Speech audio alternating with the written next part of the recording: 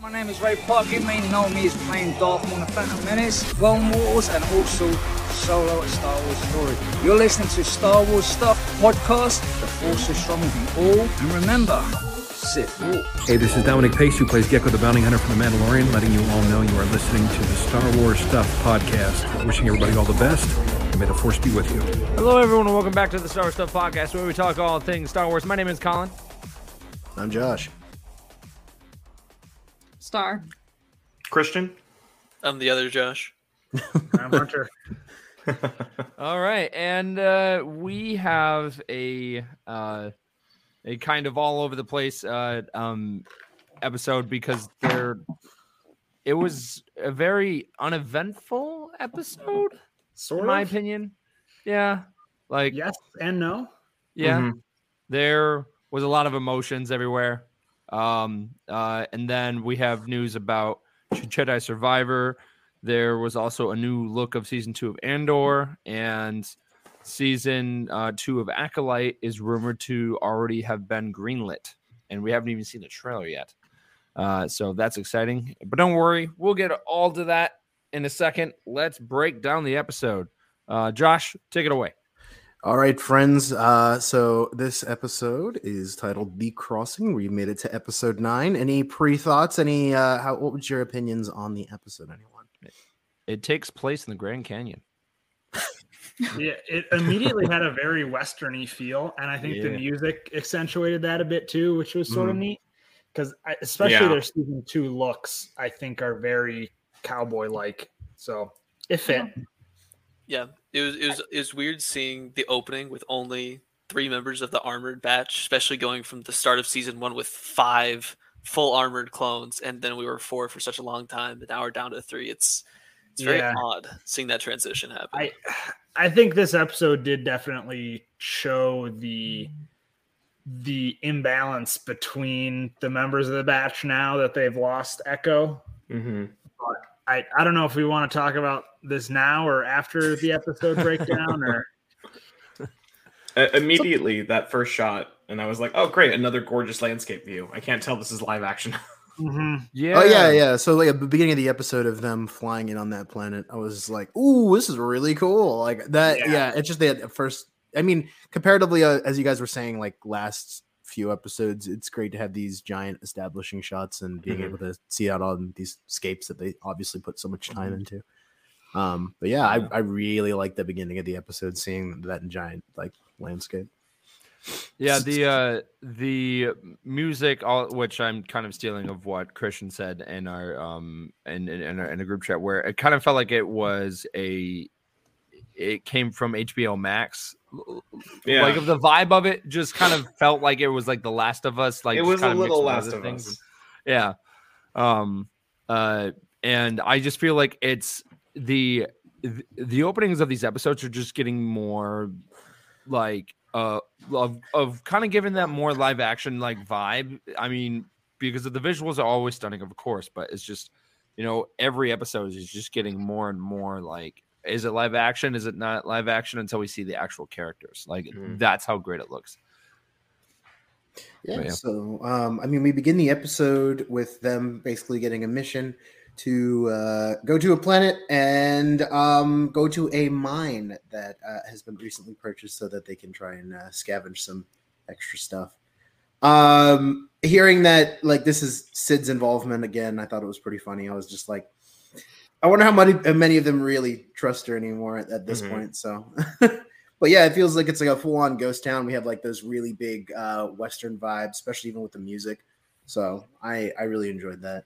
What do you guys think of this beginning of the episode, bringing into this mine and the setup for the episode? As soon as they landed, I went, you guys are pretty far from the door. yeah.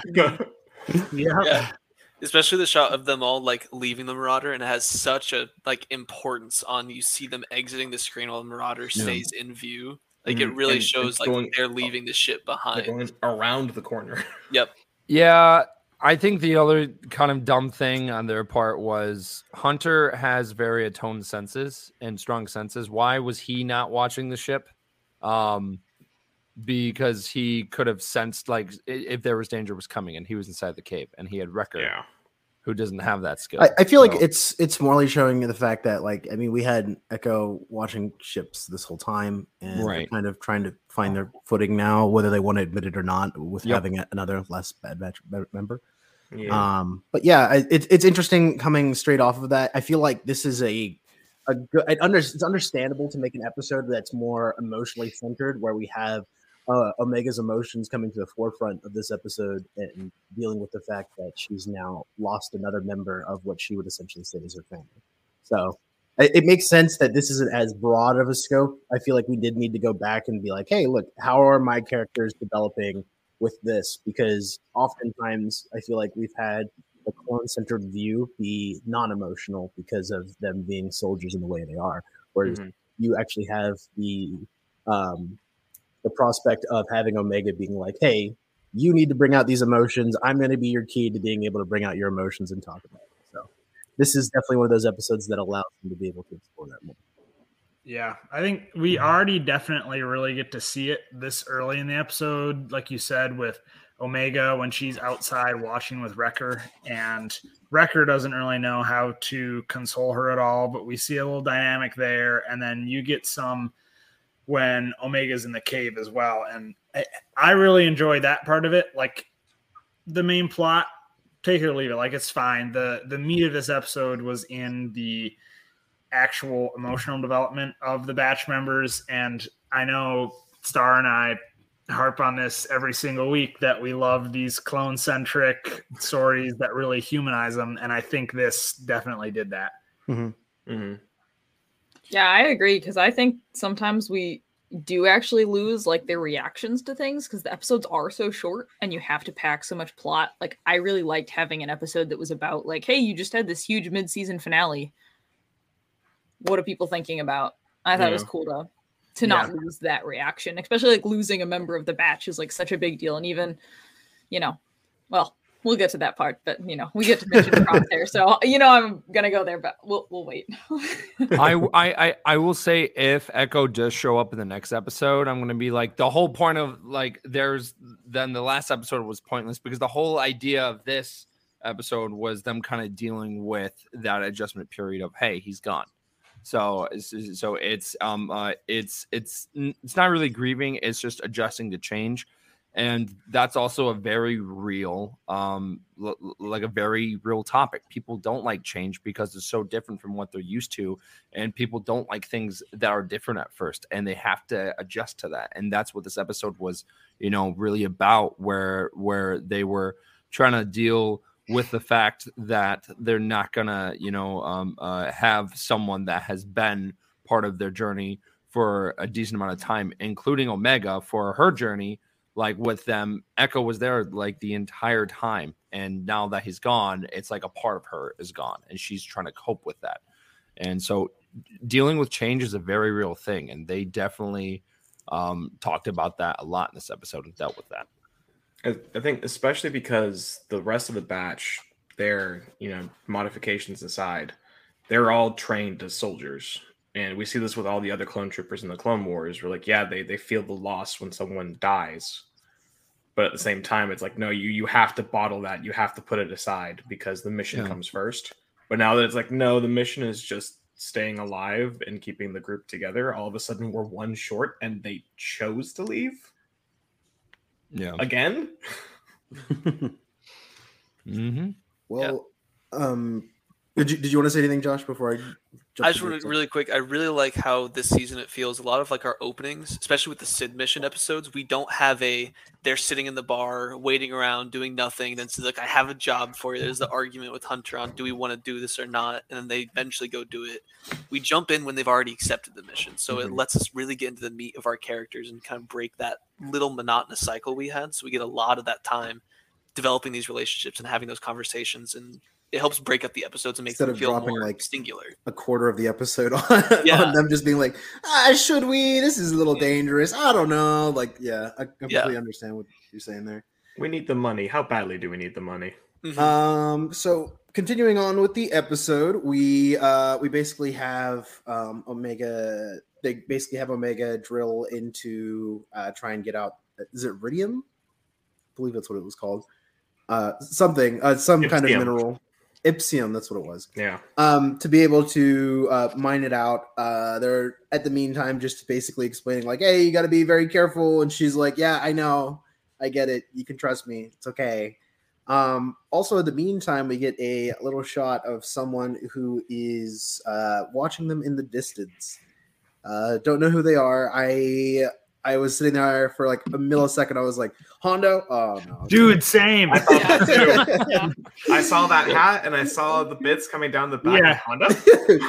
For a millisecond there, I was like, oh, okay. There's also, well, I mean, I think my first indication that it wasn't Hondo is that there's no way he would be that quiet. But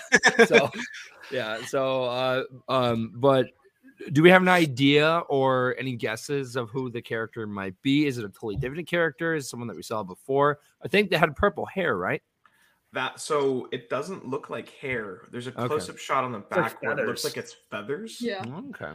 Which makes me wonder if it's either the feathers are part of their actual hair and head, or if it's part of the hat. Because we know Gunji has survived and returned to Kashyyyk. What if there's other Padawans from that group in that arc that we're going to run into? Because there's one Jedi Padawan who Hondo is very much like, hey, if you ever want to be a pirate, you can always leave and come join me. And there was something about the outfit that made me go, is that her? Yeah. Yeah. Interesting. I could see him make it someone. I could also see it just be like random generic thug.png. He just rolled really high on his lock breaking. I mean, I honestly would think though that this season would be the one where Hondo would show up. I mean, because they are on the run. They are dealing with, kind of sleazy people. No offense to Hondo, but and I just think Hondo kind of fits that kind of description. And I think at this time, Hondo kind of dealing with the Jedi being on the run and stuff like that. I think that would be very interesting to see Hondo kind of deal with Order 66 because we haven't really seen him cope with it. He was, quotations again, friends with the Jedi. But in his weird kind of twisted way, I think he actually did care about Obi-Wan. I think he, did care about, some of the Jedi he did encounter. So I think that that seeing Hondo would be very, very interesting during this time period. Yeah, I think it's in Rebels. Hondo says one of my best friends was a Jedi, or at least I think he was my best friend. Yeah. So I thought that would be very, very cool. Yeah. I mean, continuing on with the episode, we get more shots of them inside. They do the mining. They end up coming out, and we end up realizing that our mysterious friend who was looking at the ship ends up actually stealing it and taking it. And this is all as a storm is approaching on their location as the storm has changed course towards them. So nothing is going as correctly as they wanted at this point, which is pretty funny.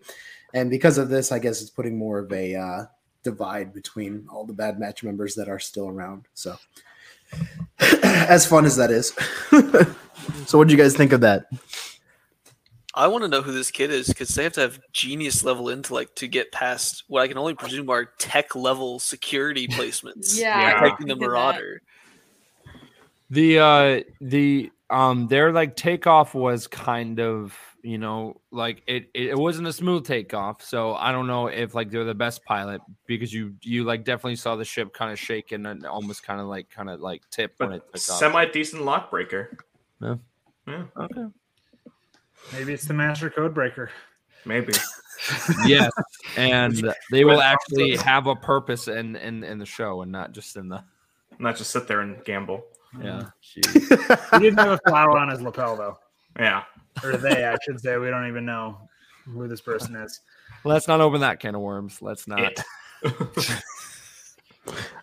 So continuing on with the episode, they end up moving throughout the canyons.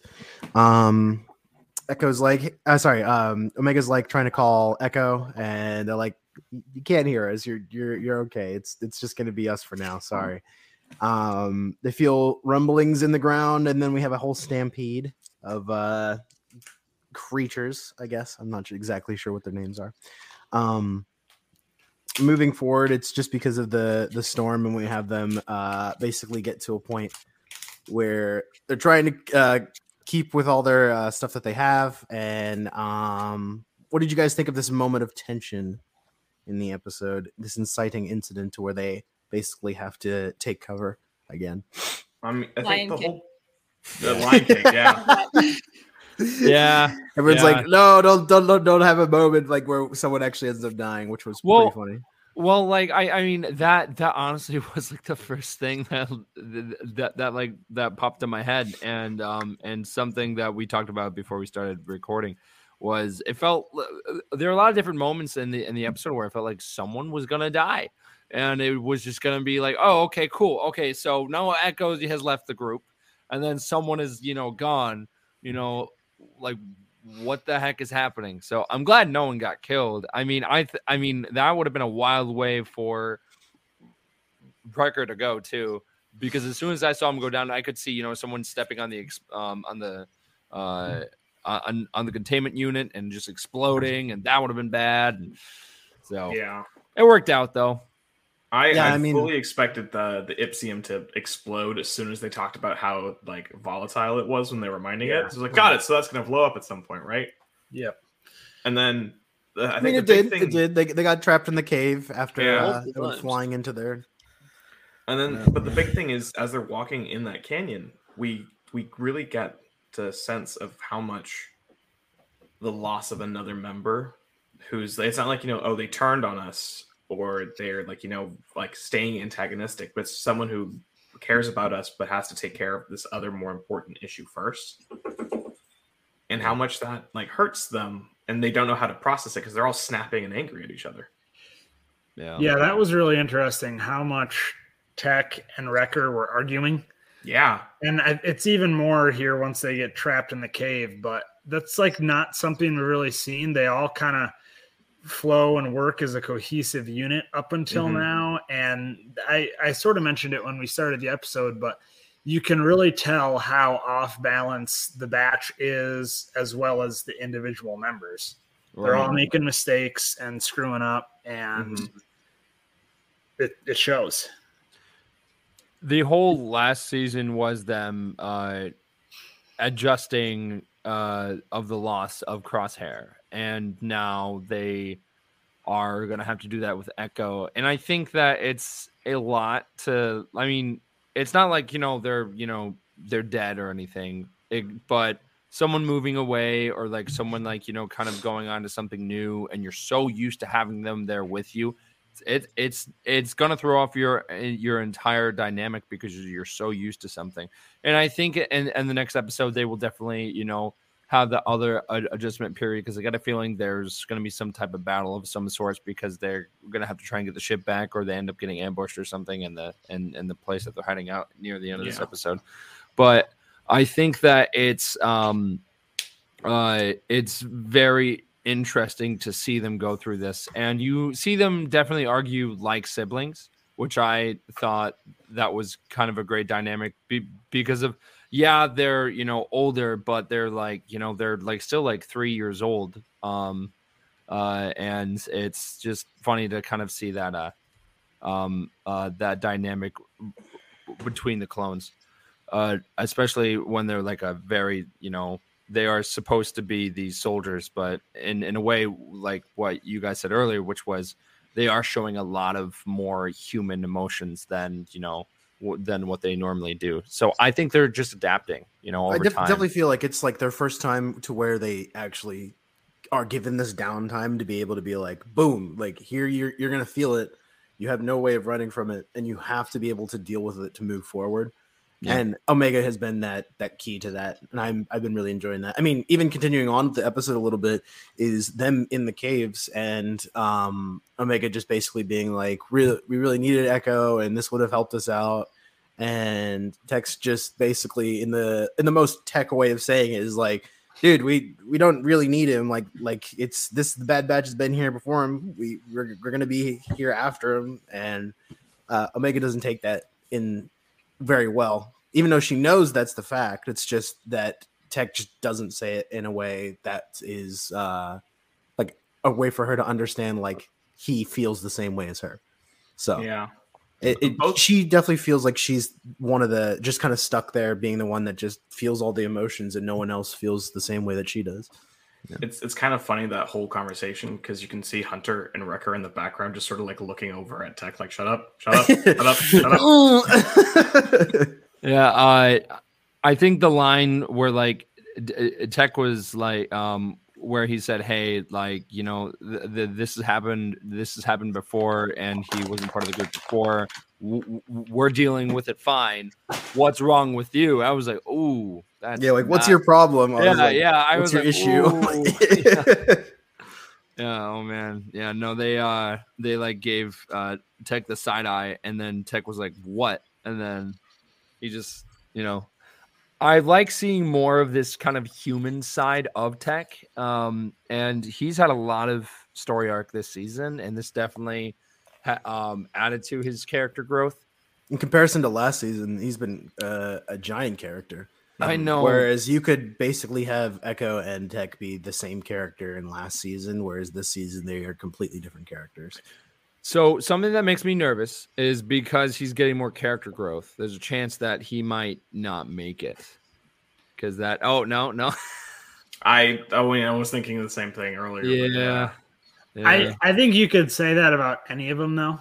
I know, but Tech's been getting a lot of character growth this season, though. And but so when has they usually happen, and so I think Hunter's the only one who really hasn't, because he got more than anyone else in season 1. Right. Yeah.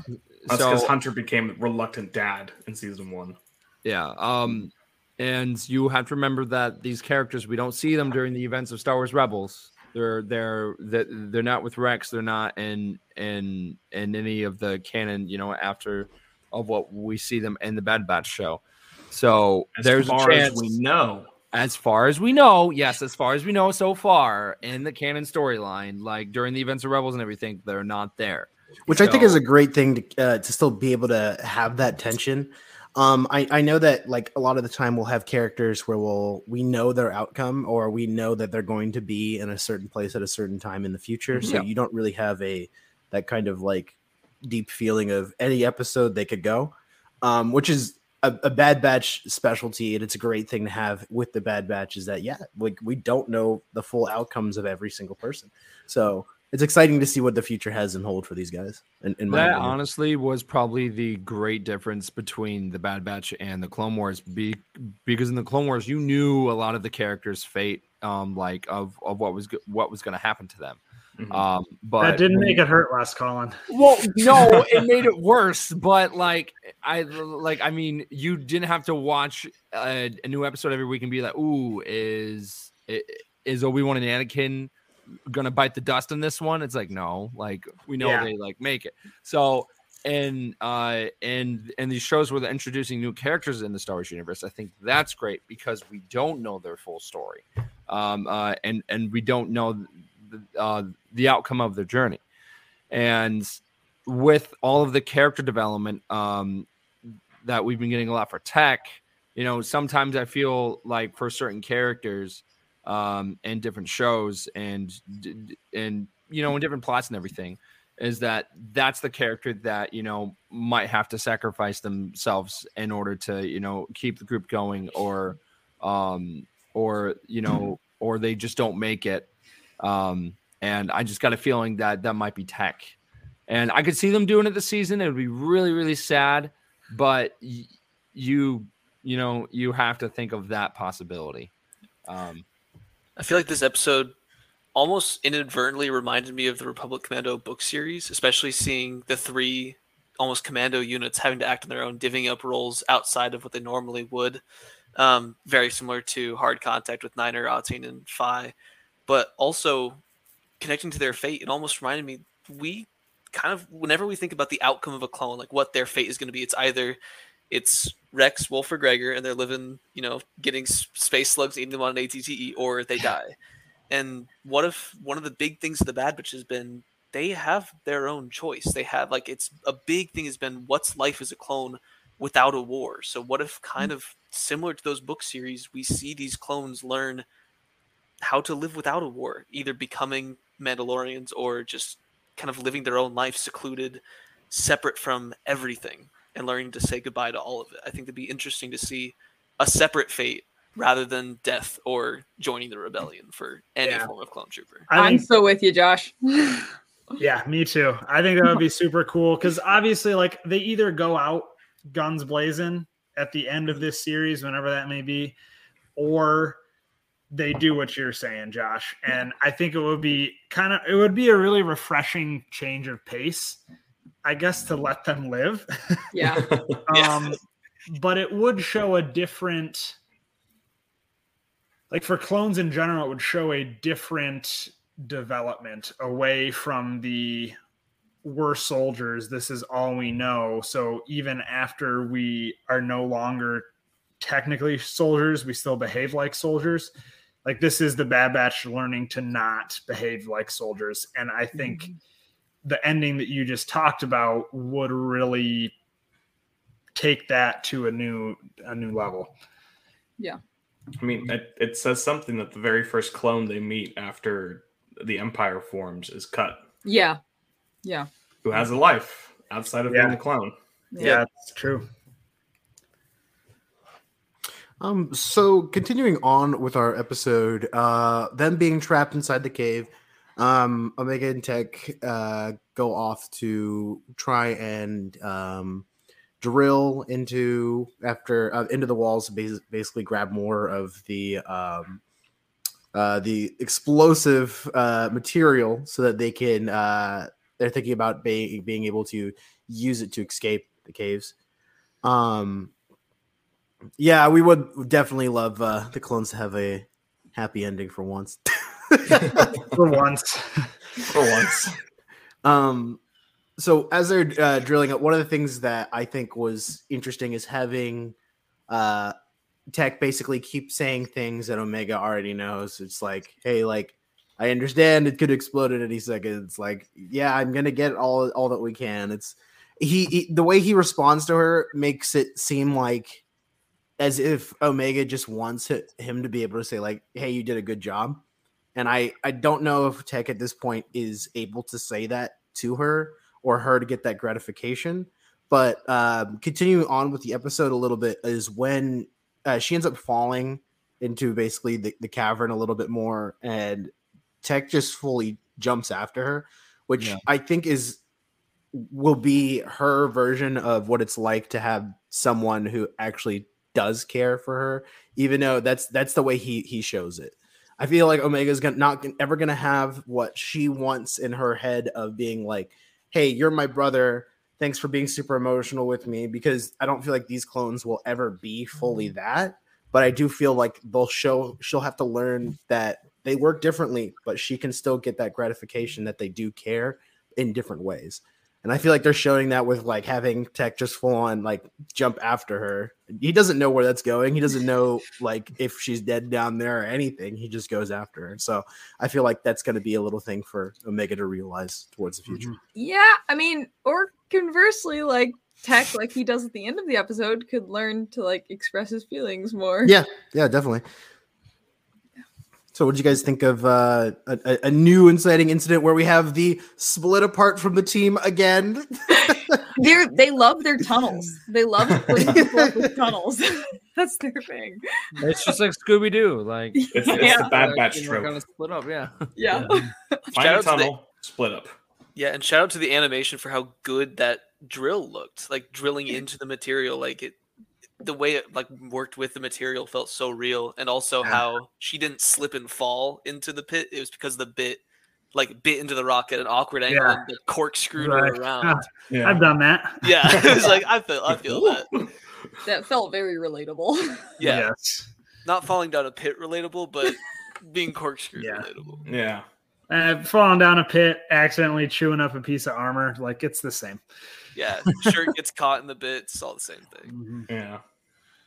Oh man, yeah, no. The part where Omega kind of falls into the fog and falls all the way down into the water, that reminded me of Elsa falling in the the Last Crusade, of where she's trying to reach for the Holy Grail and she falls on through.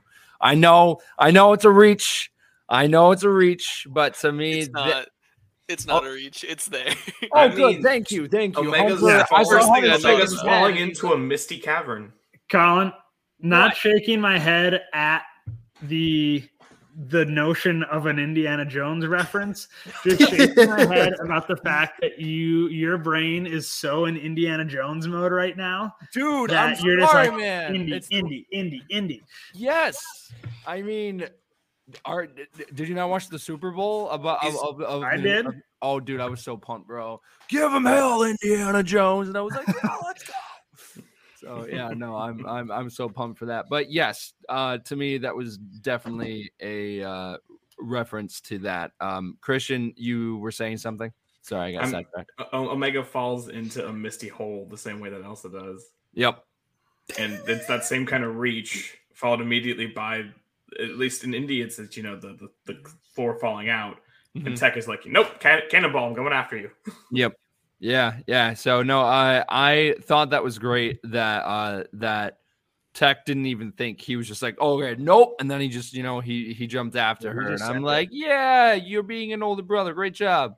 So yeah, no, I thought that was great. And the moment that they actually have like down in the cave and Tech kind of explains his side, they actually talk things through. I'm like, that's great. I'm glad that the communication is happening. Yeah, I mean, he's basically explaining like, hey, like I completely understand what you are saying and how this is our family, but we have to be able to move on and adapt to every situation. And I really like that, especially with our band of clones, is that yes, they 100%. This whole show has been them adapting and moving through different situations as the galaxy completely changes. Mm-hmm. So, yeah, it's cool that they actually finally get a moment to be able to talk together about this whole situation. Yeah. What did you guys think about that chat? This like dialogue is only happening because they're almost forced to have it. Omega and Tech are just in a cavern. The only thing they can do is wait. They have to talk about Echo because he turned off his transponder. He's not like, they can't talk to him to kind of close that gap any more than they have. They have to deal with it themselves. Mm-hmm. So a lot of this episode was putting them in situations where the only thing they could do was open up and talk about these situations because they couldn't solve it any other way. I liked with that conversation that it brought up Crosshair, and of course I'm going to bring it up because I'm here. But I liked that it did that because I felt like it gave more explanation even into season 1, where you see like Hunter and Wrecker, the only people in season 1 who really say that they like miss Crosshair. They're like sad about it. And Tech kind of deals with it with being, Tech-like. And I think him making the comment about Echo and then Crosshair kind of gives you some insight into like, well, the way he deals with stuff is just by like, he just moves right on and goes about his whole thing and just kind of is really callous. And I liked having him be like, well, we're soldiers. That's what we had to do. And it kind of gives you some back information about like, yeah, he's totally been upset about both of his brothers leaving, but this is the only way he knows. And he has to move on. And like, I liked that explanation. That was cool. Yeah, I mean, moving on through the episode, they end up actually meeting all back up through the water tunnel or water slide, basically.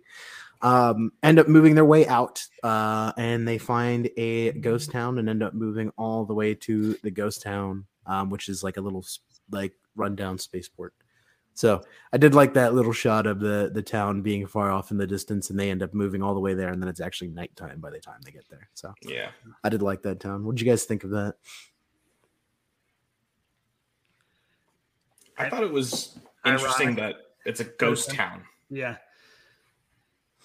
We don't see those in Star Wars. Yeah, I thought it was like this is a very Western style of an episode. So I liked how they were like, yeah, it's kind of like these mines have already been plundered through or whatever, and this is just like a backwater mine that Sid was like, yeah, I'm gonna buy that. That sounds like a great idea. Like, but yeah, I mean they use a telecommunications to talk to Sid, and Sid's like, I can't help you. So I was like, this is weird. I really want to know if Sid has something to do with their ship getting stolen or something, because it's really weird. Like, I wonder if we're gonna have this weird backstab moment in the future. I was just gonna bring that up too. Like, something seemed really off about Sid there, and we kind of got a little ominous hint earlier in the season in the Riot Racing episode. Mm-hmm. But like, to me, I think Echo leaving and the batch like having to deal with those emotions is going to lead to them like understanding themselves and what they need as a family unit or a squad or whatever you want to call it. But it's going to lead to them understanding what they need more. And I think I could totally see that ultimately leading to them separating themselves from Sid and going and doing their own thing. Like Josh said, living a life as not a soldier anymore, or regardless, doing their own thing that isn't like, hey, we're just going on missions from Sid. Like, they still call them missions, you know? Yeah. And that's like it's like a very soldier thing to keep calling it that. And to me, it seems like they're on their way from detaching themselves from that part of their being, or at least not totally detaching it, but realizing that they're more than it. Yeah. Oh yeah, for sure. I mean, with this episode, it's interesting seeing like she just hangs up completely and was just like, all right, I'll see what I can do. I'll get back to you whenever. So they're like so on an afterthought of Sid's whole kind of deal. Something that kind of gets to me with that whole conversation is she sent them there to get the Ipsium. Mm-hmm. And they don't say we don't have any, which she would assume means they have it. They just said, no, the ship got taken while we were finishing the job for you. And she goes, oh, not my problem. Right. Like, lady, it's your money we have. Mm-hmm. Yeah, that's interesting. I really think it was a Chekhov's gun in that, like, those last episodes, and I'm kind of wondering where this is gonna end up going. Yeah. So, I mean, basically we have them realizing like, hey, like, I think the last couple of lines just being told like, hey, we don't really have rations to. Oh, okay, you're just gonna hang up on us, and then Omega's like, well, we'll survive. Like, I'm not usually one that's like big on speculating, but to me, they're gonna like Sid ditched them, so they're gonna call the only other two people that they know, Hondo either and Rex, either Rex or Echo, who both happen to be together. So I mean, they might get pulled away from doing Sid's missions, and then they're like just into that fight of, hey, we're gonna like help save clones, and like that's their new thing, and this is how they get pulled away from Sid. Yeah. I think that if it's not Rex or Echo that pick up the transmission, maybe it would be Cody, and then Cody, comes in and be like, hey, Rex and Echo are busy right now, but I'm here to help. And then Cody brings them to the rest of the group, because we haven't seen Cody since episode 3? 2. The same episode we haven't seen Crosshair since. Yeah, jeez, yeah, which is crazy to think about, right? Like, yeah, Crosshair has only been in one episode this entire season. And then they had the audacity to make a Valentine's card of him. Oh yeah, 2 of them. Yeah. Sets. Yeah. Goodness. I was just curious. For other clones they could contact, Gregor was left with Sid at the end of season 1, and then he did his own thing. So that may be another connection to bringing in more of the commandos for later in the season, and a connection. Gregor, yeah, because of Gregor, Wolf. We don't know what about Wolf yet, though. Yeah, we do not know about Wolf yet. Well, I'm just talking about all the clones, like in general, that that we haven't seen like in a bit and stuff like that. So what? There's like Wolf, there's Gregor, Cody, obvious reasons, and then like Sev, Scorch, like the entire like group of Delta Squad, and then I'm trying to think. Is there any other clones I'm missing? I know I'm definitely missing some, like, clones. We know Rex he almost makes it sound like he's a big defection, like a big number of defected clones that he's been doing this for a while. Yeah, he said he had multiple contacts back when he was on Coruscant. What the contacts are other clones, if they're senators or what? Sure, he's got a ton. Yeah. And that gives me hope that they're not just going to kill the Bad Batch and that they could be off doing their own thing, even though they're not in Rebels. Yeah. Mm-hmm. So it's obvious that like there's millions of clones, right? Yeah. There's no way that they're all dead except for Rex, Gregor, and Wolf by the time Rebels comes around. Yeah. And we only saw them because of Rex's direct connection to Ahsoka. Yeah. So something that I don't think I've actually really discussed with all of you. It has to do something with Rex, but it's like way, way further in the future of the timeline. Is how do you feel about them making it canon that Rex was at the Battle of Endor? Yes, I'm okay with it. I dig it. Love it. I love the like animated shorts where he has his like clone gauntlets on with the Endor armor, like I forget what it was called when they did those like really sick animated shorts. Well, I love that. They also made it canon that it was the clone, that it was the guy that put on the Scout Trooper armor, right? Yep. Yeah. Okay, yep. That's him. Okay. Yeah. Because I know there was a lot of mixed feelings about that, but I mean, honestly, I think it worked. But I think that's cool that they kind of that they retcon that, because I know they try to do that with Ahsoka and Attack of the Clones. There is that youngling in the scene where Obi-Wan goes to talk to Yoda, and then there's all the younglings there, and there's the same species as Ahsoka in there, and George and Dave Filoni talked about making it canon that was going to be Ahsoka, but it didn't make sense in the timeline because Ahsoka's way too, I mean, like if that ended up being Ahsoka, then she would have been way too young during that, and that wouldn't been able to carry over. But, yeah. Sorry. I've been thinking about that question because I know a lot of people had mixed feelings about Rex. It's not Star Wars if they're not retconning something. Yeah, right. I feel like it's also people who are big fans of the Clone Wars, which is all of us here, are probably more okay with it than the people who like are just diehard original trilogy fans and don't like the Clone Wars. Like I can see them wanting to keep it separate and not liking the retcon like that.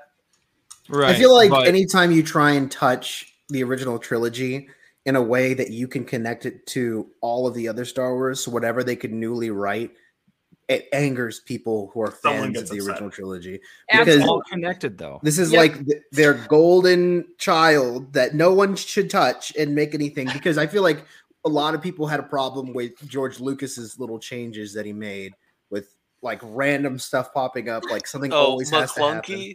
Yeah, like all this. No, I can't get over that. They added more Boba Fett. It's great. More Boba Fett's fine. McClunky, that wasn't even George Lucas. He like didn't want that to happen. They like pulled that out of the archives. That was all like Disney. That was not even George. Well, like the whole Han thing is definitely him. So Han shot first.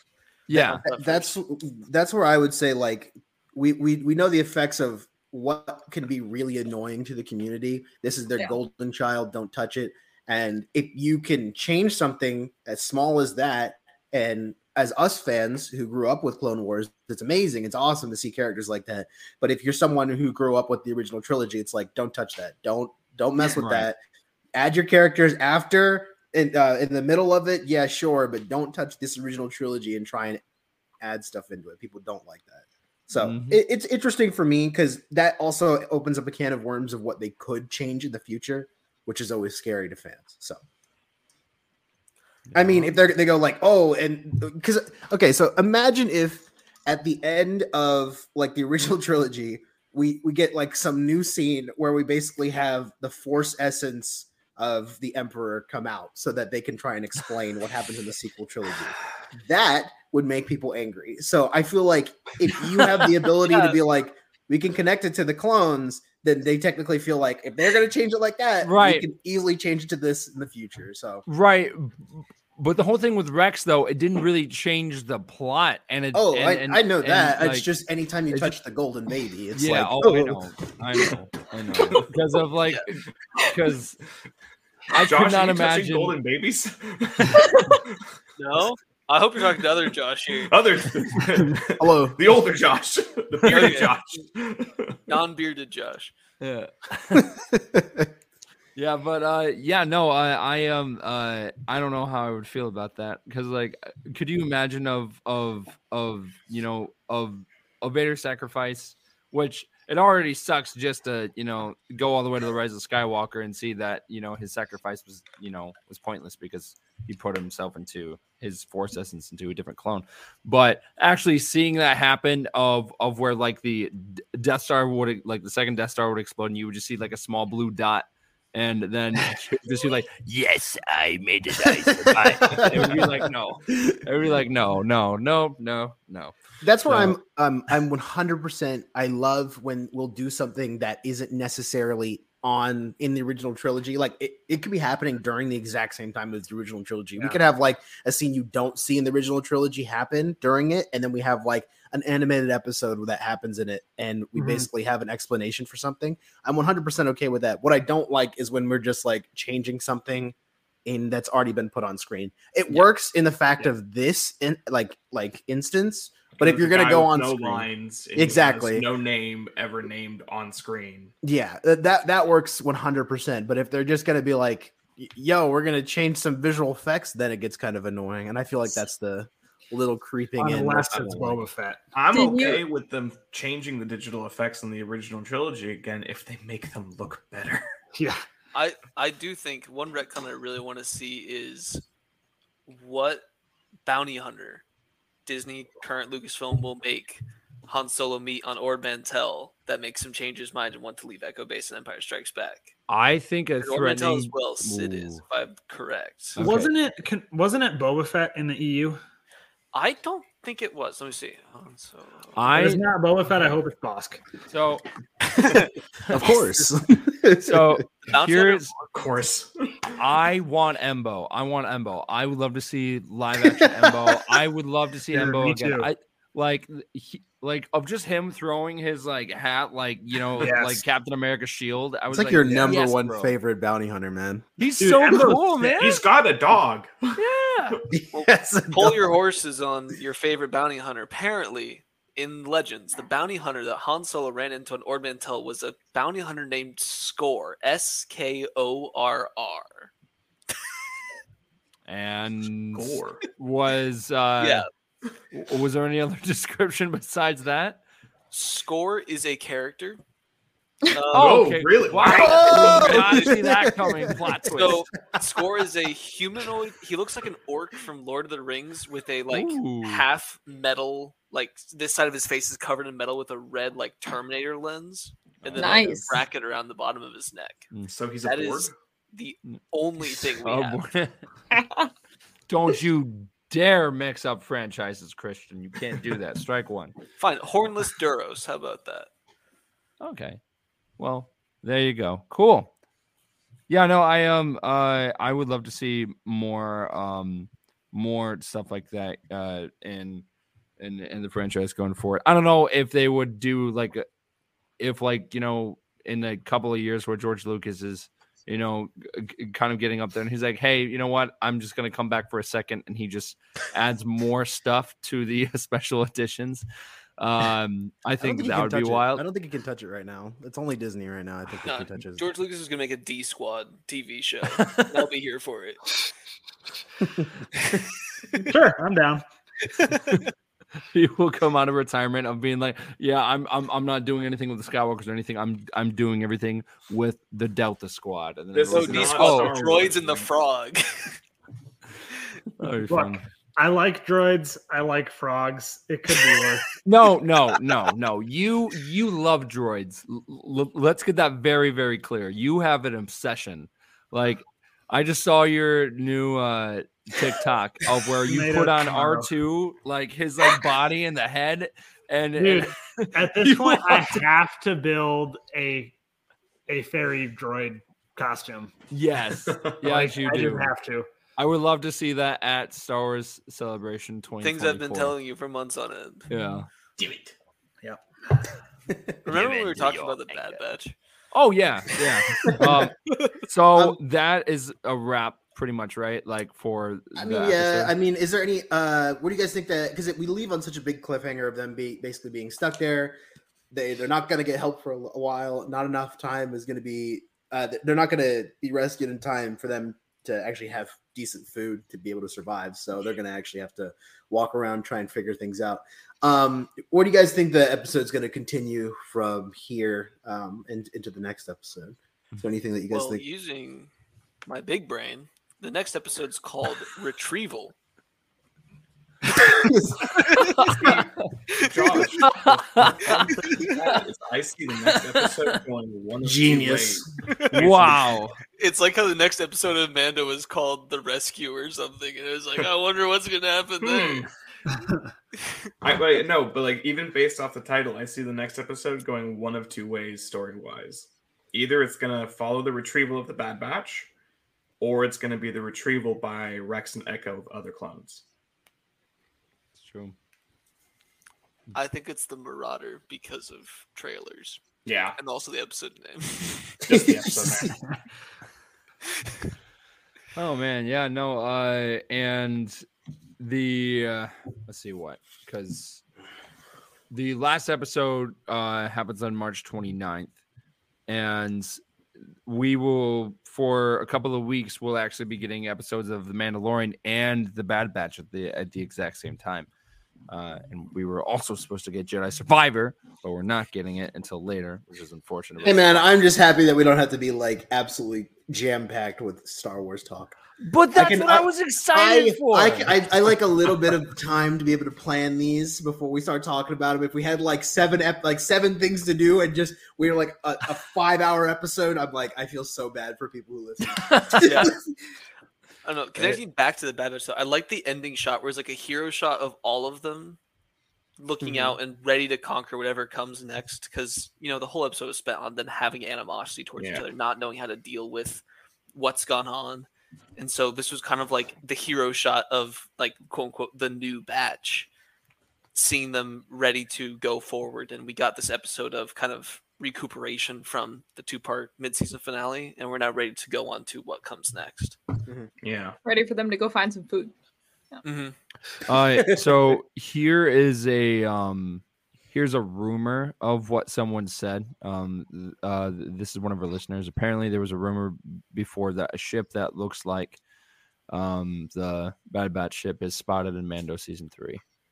I will say pre-Empire ships are a hot commodity at that point in time. It's like Razor Crest was one of those. Cars, man. Yeah. Oh, also, Tech just saying it's a form of transportation only for the Marauder. Just that hurt me on a physical level. That was their home, and like Tech was just like, yeah, it's fine. It was just a thing of transportation. That's like stealing someone's Winnebago.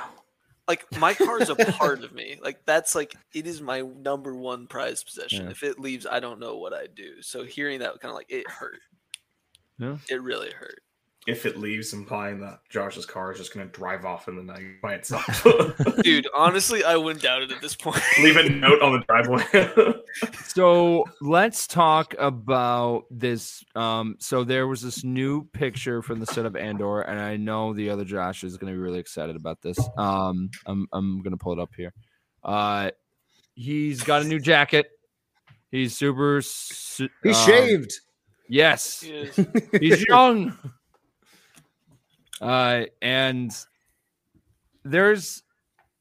we have a gist of what season 2 is going to be like, because season 2 will lead directly into the events of Rogue One. Yeah. and we'll see him meet K2SO. It will be kind of like their origin story, which I think K2 was one of the best parts of Rogue One. Like his just like quick banter and the whole like part of where he smacks Cassian, and I just couldn't stop. It was so great because it's and there's another one in it for you if you mouth off again. Right.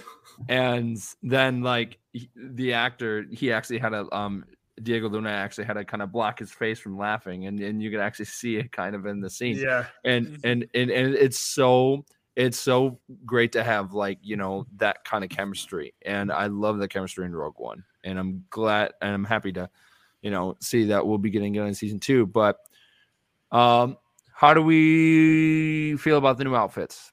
Cassian looks like me waiting for a Disney ride, just like looking around, confused. And then, like my dad, just like pissed that he's still standing in line. It's only been like 5 minutes. That's what I got from that. On the whole, okay. As you were saying before, it's hard to Columbia drop. Yeah, it's hard to just figure out what's going to happen based off one shot like that. Oh well, no. I wasn't asking of what the scene was going to be. Like, I was asking. I appreciate the fact that Luthen's serving up like another nice poncho look. Oh yeah, he's got a lot of those nice like outerwear pieces. Yeah, I feel like got a nice closet. I feel like the bottom screen has like. I think all of you have ponchos, right? Like I got a poncho. Yeah, I have one. No, oh, sorry, other Josh. No, okay, all right. Well, there's also a quick kind of quote from the Respawn team about a certain species coming to Jedi Survivor. Josh, would you like to read that quote? No, I can't read. Oh, well, okay. You can read it for me though. Okay. What makes the Jedi so interesting is that their own mind and their own world, they're very chivalrous. They have they have a code they adhere to. It binds them to a certain code of honor for their conduct. It also binds them to their history and what's left of their people. So Bravis is not just this gruff grunt who can take an army down. He's got a long past. He's seen a lot of history. He could be thousands of years old. He's seen empires rise and fall. He's seen the Jedi rise and fall. He's seen the rise of the actual empire itself. So he's got a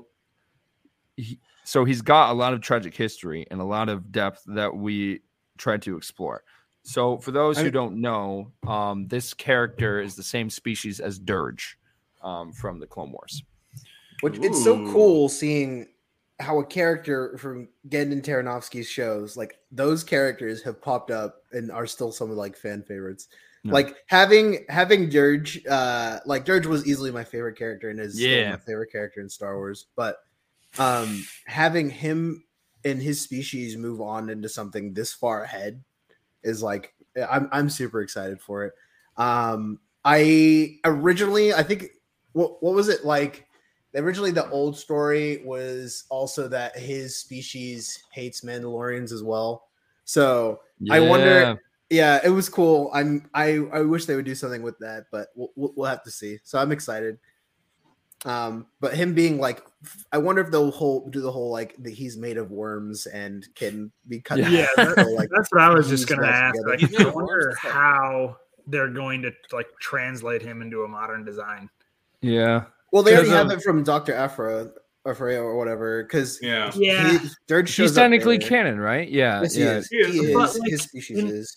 In the same way that the Genndy Tartakovsky series is 2D, like it's the same type of thing in comic books too. Mm-hmm. Like I'm just curious to see what it's going to look like in an actual 3D space. I mean, if it's worms, we've kind of seen it through the Halo series. I was going to say it reminds me like Hunters from Halo, Hunters, almost on the dot. Mm-hmm. Oh yeah. Yeah. No. I am very excited for that game, and I love how we're going to explore more of the how we are going to explore more of the different parts of the Star Wars universe and different species that we haven't seen in a long time. And Dirge, we haven't really seen on screen like at all, like really since 2003. So it's well, I mean, we got Asajj from that show. Yeah. So it's cool to have another character coming in. So I'm excited. Yeah, I'm definitely excited to see where we go with that. There's also a new clip that dropped for Mando that I wanted to bring up real quick, because of it. Honestly, it's just Grogu just kind of sitting in a chair and just kind of spinning around, and then Greef and Mando are talking about. Actually, I really don't need to bring up the clip because we're just talking about it now. But in the new clip, Greef is, kind of trying to convince Mando to stay on Navarro because of, at this point, Din Djarin is no longer a Mandalorian because he took off his helmet. Like his time is, done. Right. Oh yeah. And and I don't know if Greef is doing it for like selfish reasons or anything, but he is, saying like, hey, why don't you just stay here and work for me? And how do we feel about the journey that Din Djarin is about to go on? Do you think that he should, try and go back to the old ways of the Mandalorian, or do you think he should stick with the way that he's? I feel like he's going to learn the history, like the main big history. Yeah. We're going to get like a whole backstory, and then hopefully they're just like, yeah, your people, they used to, be ruled by Darth Maul, lol, and then like that whole gets all explained to him. I hope we get a whole lore dump for people that have never watched the animated series, so that they get more in key to wanting to go and watch the Clone Wars. Yeah, it's like one of the central themes of the Mandalorian show, and it's touched on a little bit in the Book of Boba Fett too, but it's like, what does it mean to be a Mandalorian? And that's something that we have gotten a ton of info about in the EU with like stuff as far back as Twin Engines of Destruction, and then more in like the Republic Commando books, and then we heard more in the Clone Wars, and it boils down to there not being a clear-cut definition, and I think they're going to make that clear in this upcoming season. I don't know if the characters are going to come to any type of conclusion, but I think they're going to show the fact that, hey, it's not just what one extremist cult says or what one person who wears Mandalorian armor says. It's like a way of life and like a set of beliefs that like isn't as narrow as some would lead you to believe. Right. From the start of the show, it's been, what do people want from Din, almost, either in his relationship with Greef on him just being a bounty hunter, being part of the guild, to what Din can give for Ahsoka, giving Grogu and all that jazz. And now we're at a point where it's, what can he give? Like, what does Bo-Katan want with Din now that he's the owner of the Darksaber? What does Greef now want? Because, he's back at Navarro for a period of time, however long that is. He can continue his doing jobs for Greef role that he had when he was a bounty hunter, when he came in season 2 with Cara Dune, like how all those things can continue. I don't know if I brought this up on the show before, but ever since The Mandalorian first started with season 1, like the first shot of Din, I was like, I feel like this is going to be the story of the Mandalore, like the Mandalore period, of how his role from being a child, being a almost outcast from his Mandalorian sect, whatever that may be, with dirtied armor, only a chrome helmet to his name, fighting for just basic survival, up to becoming the Mandalorian, the voice for the entire Mandalorian people. So I really think we're going that direction, and holding with that, I'm excited to see where that goes. Agreed. Any closing thoughts? Anyone? No? I want more. Yeah. Okay. I want to wait a week. I want more. Now. Oh, all right. Well then, with that being said, you can find us on Instagram at Star Wars Stuff Pod, Twitter at Stuff Pod. We're also on Patreon. We have a lot of content on there. So please go check it out. We have a lot more content coming on the way. Thank you for all of our Patreon users. We would not be doing this if it wasn't for you. So thank you so much. We're also on TikTok at Star Wars Stuff Pod. We also have email, starstuffpodcast@gmail.com. You can also find our wonderful friends, Jake _I_Hunter, Kenobin _around, and Star Spangled Comment. And you can find Josh at Cloning Around. Yep, _around. There you go. Again, we would not be doing this if it wasn't for you guys. We love talking about Star Wars. It's an honor to have our fellow friends on the podcast every week talking about the Bad Batch, and now we have the other Josh on as well, which is fantastic. So we are, so thrilled to be, just kind of geeking out and just talking about Star Wars. It's a fantastic thing. So from all of us from the Star Wars Stuff Podcast, my name is Colin, and may the Force be with you always.